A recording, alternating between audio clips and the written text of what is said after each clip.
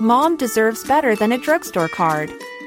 This Mother's Day, surprise her with a truly special personalized card from Moonpig. Add your favorite photos, a heartfelt message, and we'll even mail it for you the same day, all for just $5. From mom to grandma, we have something to celebrate every mom in your life. Every mom deserves a Moonpig card. Get 50% off your first card at moonpig.com. Moonpig.com. Welcome to Life and Art from FT Weekend. I'm Lila Raptopoulos, and this is our Friday chat show. Today we are talking about The Crown, which is in its 6th and final season. The first 4 episodes are already out on Netflix, and the last 4 will be out on December 15th. For a bit of background, The Crown first came out in 2016, and over the past 9 years, it has spanned 50 years of the Queen's life. It's created by Peter Morgan, it's won 22 Emmys, and it is one of the most expensive TV shows ever made. You've seen the images on the television. Diana gave people what they needed. All over the world, in their thousands. And they adored her for it. This is going to be the biggest thing that any of us has ever seen. Unsurprisingly, people have very strong opinions about this final season, which depicts the end of Princess Diana's life and her death. It got mixed to positive reviews in the US and very negative reviews in the UK. So today we're going to talk about it, talk about the show, its reception, and where it fits into TV history. Joining me from London is UK Chief Political Commentator, His Royal Highness Robert Shrimsley. Welcome, Robert. I hope you were bowing when you said that. I was indeed. It was a deep bow. Also in London is the People's Prince, the Financial Times' Deputy News Editor, India Ross. Hi, Hello. India. I'm so happy to have you both. Thanks for having us. Okay, why don't we jump in first with what we thought of these first 4 episodes of season 6. Robert, big picture, what did you think of this season so far? Well, as someone who has really enjoyed The Crown most of the way through, I haven't loved this first half of this series. I found it a little bit too close to soap opera. Now, maybe it's just because these things are so strong in my own memory, whereas the early seasons were things that happened that I don't remember or wasn't even alive for in some instances. But it didn't really fly for me. It just felt below par. Interesting. India, what about you? I think I enjoyed it more than Robert did and also more than I expected to. I've also watched The Crown from the start and largely enjoyed it. I came into this season having read some extremely negative reviews, which we'll get into the slightly hysterical critical response to this season shortly. But so I had very low expectations, and I thought it was fine. I didn't think it was amazing. I didn't think it was as good as the early seasons, but I thought it was not nearly the kind of ham-fisted sort of butchering of the story of Diana's death that the critics were saying it was. It passed the did I want to look at my phone all the time test, which I didn't. I got through the first 4 episodes in, binged them in a row. I cried. I was totally glued to it. Yeah. Robert, did you cry? Not in the way that you might imagine. No, I just thought it was dull, and actually I was checking my phone a lot. And I said, if I compare it to the 2-hour film, The Queen, with Helen Mirren as the Queen, which I thought was really emotionally packed and really portrayed what people might have been going through, I just felt like this was, oh God, the writing, oh God, I've got to do this again. Yeah, interesting. I kind of liked it too. I feel I might have less of an emotional attachment to the story and to The Crown, but I really liked Elizabeth Debicki as tall Diana. I thought that she was really good. I felt that her, the way that she was interacting with the press, I don't know, I felt it. And I don't know. It feels like this is well-worn territory, so it's kind of like a lose-lose for anyone who has to cover it. And Peter Morgan had to cover Diana's death. And so I sort of respected that there were a few places where they took a leap, and I did cry as well. On the last episode, pretty emotional. I think what I found problematic, but it seemed to me that one of the things that's made The Crown effective throughout is that there's been an overarching story, a particular story they're telling of sort of duty versus love all the way through 3 generations at least of the royal family. And that's been a very powerful and interesting story, and the emotional consequences of that has been very interesting.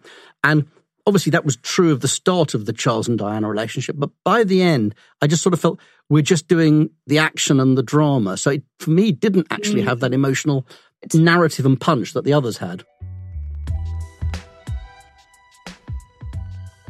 Let's get into the details of the show. Robert, I agree with you that the show had this clear tension of duty versus desire through all the seasons, and that tension's been a little muddled in this one. So, as we've touched on, the season follows the final weeks of Princess Diana's life. It had been a year since she and Charles officially divorced, and in the first episode, we see her in the throes of her own kind of hot girl summer. She goes on vacation with her kids. She meets this new boyfriend, the wealthy businessman Dodi Al-Fayed. And then the next 4 episodes follow their relationship and the events that lead to their eventual death in a car crash in Paris. Robert, you lived through this as an adult and you reported on it. Maybe you can walk us through the sort of highlights of this season and also tell us whether the depiction kind of rang true to you based on your experience covering it. I mean, obviously it was an absolutely staggering shock when she died. There was no, not like someone being ill. This is like one day she's there and one day she's not. It was the most extraordinary, shocking event. And I don't think the series captured that scale of shock in the country. It captured it a little bit in the family, but again, to be boring, not as well as the Queen. I found also that aspects of, so for example, we have, Dodi Al-Fayed's father, Mohammed. He's played as this sort of Bond villain character in this. He's an absolutely awful foreigner, and a real caricature of a figure, which certainly diminished this for me. I just found the portrayal of him ridiculous.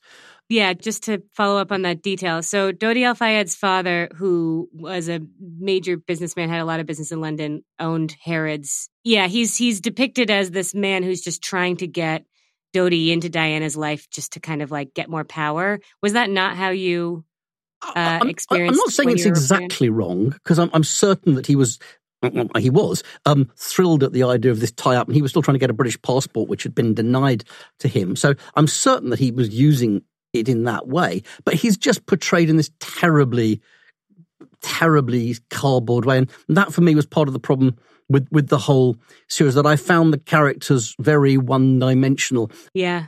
India, what do you think? I do agree with that, and you're making me slightly question my view on this. You're right. All these things. Yeah, and I think what you said about the failure to capture the kind of global impact of these events is a real oversight, and it definitely does get too kind of zoomed in on the drama at the center of this and the couple of characters involved. But it's so difficult. Like, the amount of scrutiny this show has had from day one, it touches such an incredible nerve in the British psyche that it feels like he's so kind of doomed to fail. Like, it's just so difficult to imagine how he could have stopped. Well, so this is the big question is I think that The Crown, in an ideal world, should have stopped when it entered the modern era for this reason, because it's an impossibly close subject. The problem is, of course, that, it's a Netflix show. The Diana story arc is so impossibly irresistible. I mean, you just couldn't write a better Hollywood story than this. It's just unbelievable. And I just don't think they were ever going to have the restraint to call it a day, at the end of Claire Foy or whatever. Can I ask a follow-up question? India, I was 7 when Princess Diana died.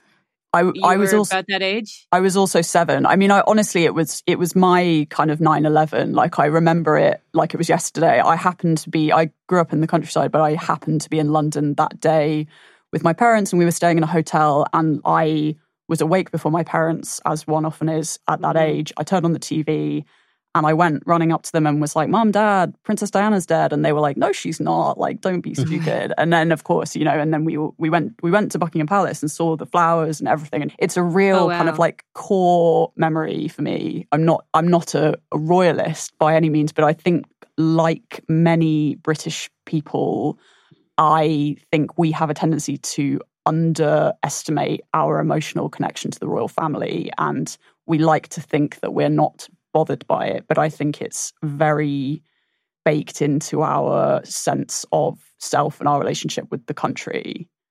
Yeah. Did you feel like the show represented or reflected the feelings that you had as a kid in a way that worked or didn't? I think perhaps this is why I'm so looking at this show so generously, is that I think it almost didn't matter how they handled it, as long as they handled it with a, decent amount of sort of accuracy and faithfulness, because it's such a kind of like emotionally resonant topic for me that just seeing any rendering of it on screen is like a really kind of like powerful experience for me. Anyone who was going to take a decent stab at it I was going to watch it and enjoy it, Yeah. So I'd love to broach this scene that the internet is obsessed with, which is like the one scene that I think a lot of British critics and British viewers found somewhat disrespectful, which is people keep calling it Ghost Diana, the scene where Diana as a ghost sort of comes back. Can someone explain it? Maybe, Robert, you wrote about it. Yeah, so Can you tell us what happened? Considering that it probably takes up about 3.5 minutes of screen time, it's got a lot of attention. Basically, after her death, Diana seems to appear both to the then Prince Charles and later to the Queen when they're sitting alone reflecting on what is happening. And it's never completely clear whether the series is actually saying the ghost of Diana appeared or whether this is in their imaginations as they're having those kind of internal conversations you do with the dead. And it's actually really quite low-key. As a thing to get wound up about, it probably wasn't up there. I mean, from my point of view, given some of the rows about the degrees of accuracy in this series, I thought that having the ghost of Diana appear did at least nail that issue once and for all as to how factually accurate we think this is.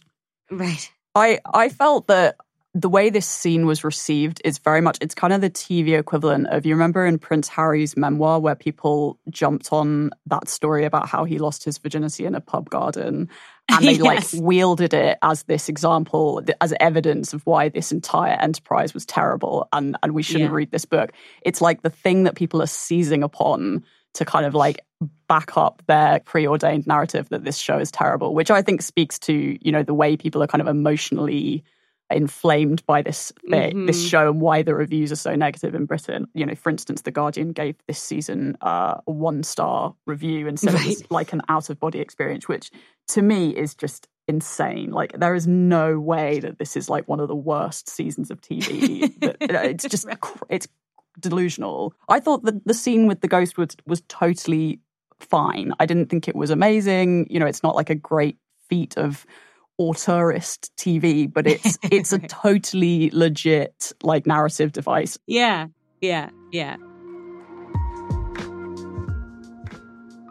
Why don't we zoom out here and talk about The Crown more broadly as a show, which we're starting to get into.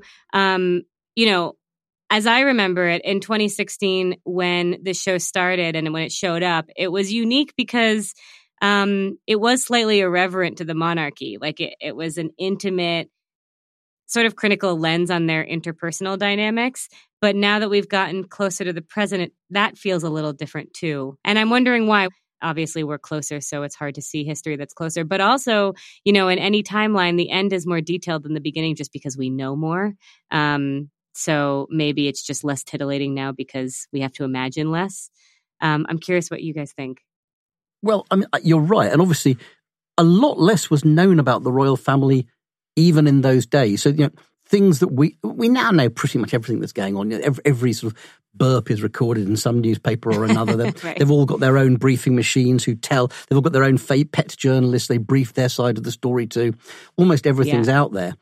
That wasn't true in 1950 and 1960. So there's an awful lot that people don't know unless they've made a real effort to discover it. So I think that's an important part of this. And it was more detached, more removed. There was more deference. One thing I think that's slightly kind of illusory about the show is that as it's progressed, it's become more apparently trashy. And I think that's because the subject matter has become trashier by our kind of current understanding of what that means. So what do you mean? Well, as in I think the sort of tabloidification of the story as it's entered the tabloid era makes the show seem of a lesser quality, even though presumably the shenanigans that were going on, in season 1 and 2 at the time were very squalid and whatever. But to us, from this remove, they seem quite kind of rarefied, even if they weren't. That's and so even though I think the quality of the show, I mean, I think we agree the quality of the show has declined somewhat over the seasons, but I think the decline in sort of real terms, as it were, of the quality of the show is not as great as it looks. Yeah. Okay, so for the remainder of the show, I want to talk about how The Crown fits into prestige TV in general. Like, the show is so ambitious. It's been running for so long. It's so expensive and grand. And over these 9 years, the way we watch TV has changed a lot. I was looking up some of the big budget epic shows that everyone watched for a decade, and they really were on for a long time. Game of Thrones was on for 8 years. Mad Men and The Sopranos were on for 9 years. The Wire was on for 6 years. Now Succession was on for 5, and it felt kind of like an exception to the rule. Do you feel like this is a relic of the past, or no? I think the early seasons feel like a relic of the past. I mean, I think the early seasons had a legitimate claim to be a sort of golden age-ish TV show. I don't think it has that anymore, but I also don't think the golden age of TV exists anymore. I think it's the best show Netflix has ever made. I guess the kind of arc of the show kind of mirrors the arc of TV generally, which is this sort of sad and steady decline into not being as good as it was. I mean, I think it's interesting. It's also the way we watch keeps changing. So if I recall rightly, when The Crown first came out, it was out in one block, I think, and you could whiz through it in a weekend. And over time, Netflix realized that wasn't the optimum use of its model. And so right. Increasingly, the long-running shows now, they're coming out episode by episode. In Succession, we had to wait for each episode, didn't we, in the final series. And so, ironically, the streaming services have gone back to appointment TV as a way of bolstering their business model and creating more of a buzz around what they do. I'm certainly conscious that there seems to be a lot more mini-series around, lots of things that I'm watching at the moment. There's sort of a 6-part series and they're over, or an 8-part series and it's done, which actually I think is great. I mean, my wife is a terrible completer. And so once we get in past what series 1 of a series, however many there'll be 9 series, 10 series, we'll have to watch them all. So I'm actually quite pleased if we're moving towards mini-series instead. Yeah, it's funny though, TV's trying to define itself right now. And I like the short stuff too, but I hope that it's not the end of these big budget epic shows that everybody's watching for a decade. Why do you think it should be, Lila? I loved Mad Men. I loved Sopranos. Those were long. But why do you think it should be, Lila? I mean, we're talking about the absolute cream shows, the absolute best. The Mad Men, The Sopranos. There's an awful lot of dross that came out at the same time, and there's a handful that we all remember. And I don't see why that should change.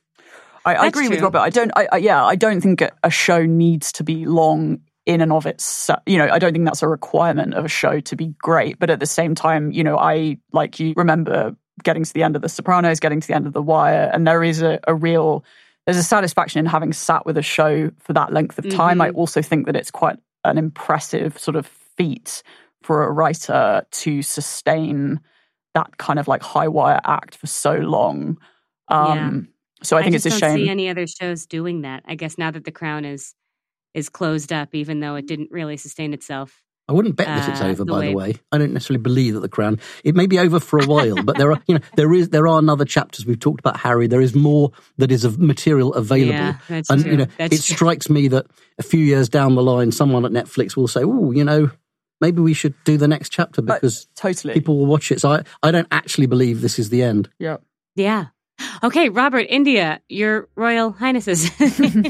Thank you both. This has been great. We will be back in just a minute for our segment, More or Less.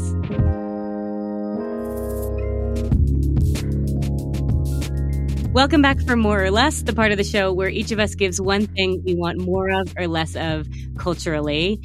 India, what's yours? So mine is on the theme of the conversation we've just been having. I would like to see more good TV. I think there is not much of it around. Things that I have thought were good recently were like The White Lotus, Euphoria. I also really enjoyed The Idol. No one else liked it, but I thought it was like an interesting failure. But yeah, I would just like to see people trying to do better TV than they're currently doing. Amazing. Robert, what about you? So I'm actually going to stick on the theme as well, also talk quintessentially British, because this week sees the latest run of a series called Slow Horses, which is on Apple TV, and it's about a group of deadbeat, useless spies. And it's based on this series of books by Mick Herron, which are both very good, but also very funny. And it's a great series, which I really enjoy, with Gary Oldman in the lead. But what I really want more of are the books upon which it's based, because I've read them all now. And they're very, very clever, very funny, and I can't recommend them enough. Amazing. Okay, I'll put that in the show notes for listeners. Mine is a little vague, but I think listeners have gotten used to that. I want more of doing the thing. I'll tell you why. I went to Philadelphia to spend Thanksgiving with my boyfriend Larry's family, and I watched Rocky II, which I had never seen before. I'm the only person in the world, probably. But the next day, we went to these infamous steps of the Philadelphia Museum of Art, which in Rocky II has this iconic scene where he runs up to the top surrounded by kids. He puts his hands in the air. It's this whole big deal. And Larry said, "Do you want to run up the steps?" And I'm thinking about the two of you right now already cringing because you would never do something so offensively earnest. Is that happening? Would you run the steps? Yeah. I'm afraid I probably would, yeah. Oh, you would? Yes. Okay, Yes. good. So we ran up the steps. We put our hands up at the top. It was like so much fun.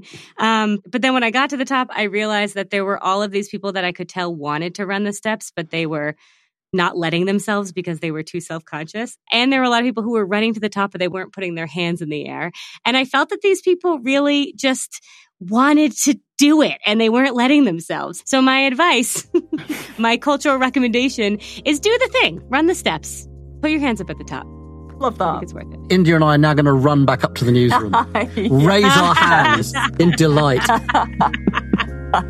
Exactly. Well, please do that in my honor. Robert, India, thank you so much. This was so much fun. Been a pleasure. Thank you.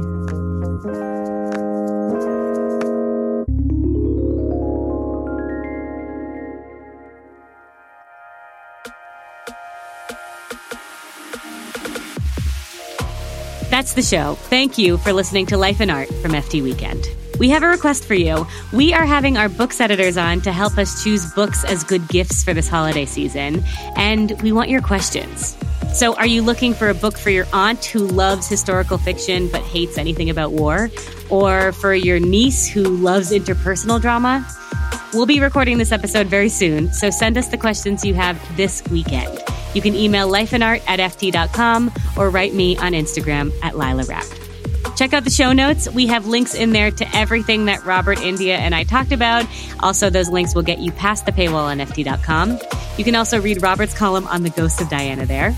In the show notes, we have discount codes for a subscription to the FT. It's a good gift for the holidays. And we have ways to keep in touch with me and the show on email, X, and Instagram. I'm Lila Raptopoulos, and here is my talented team. Katya Kamkova is our senior producer. Lulu Smith is our producer. Our sound engineers are Breen Turner and Sam Javinko, with original music by Metaphor Music. Topher Forhes is our executive producer, and our global head of audio is Cheryl Brumley. Have a lovely weekend, and we'll find each other again on Monday.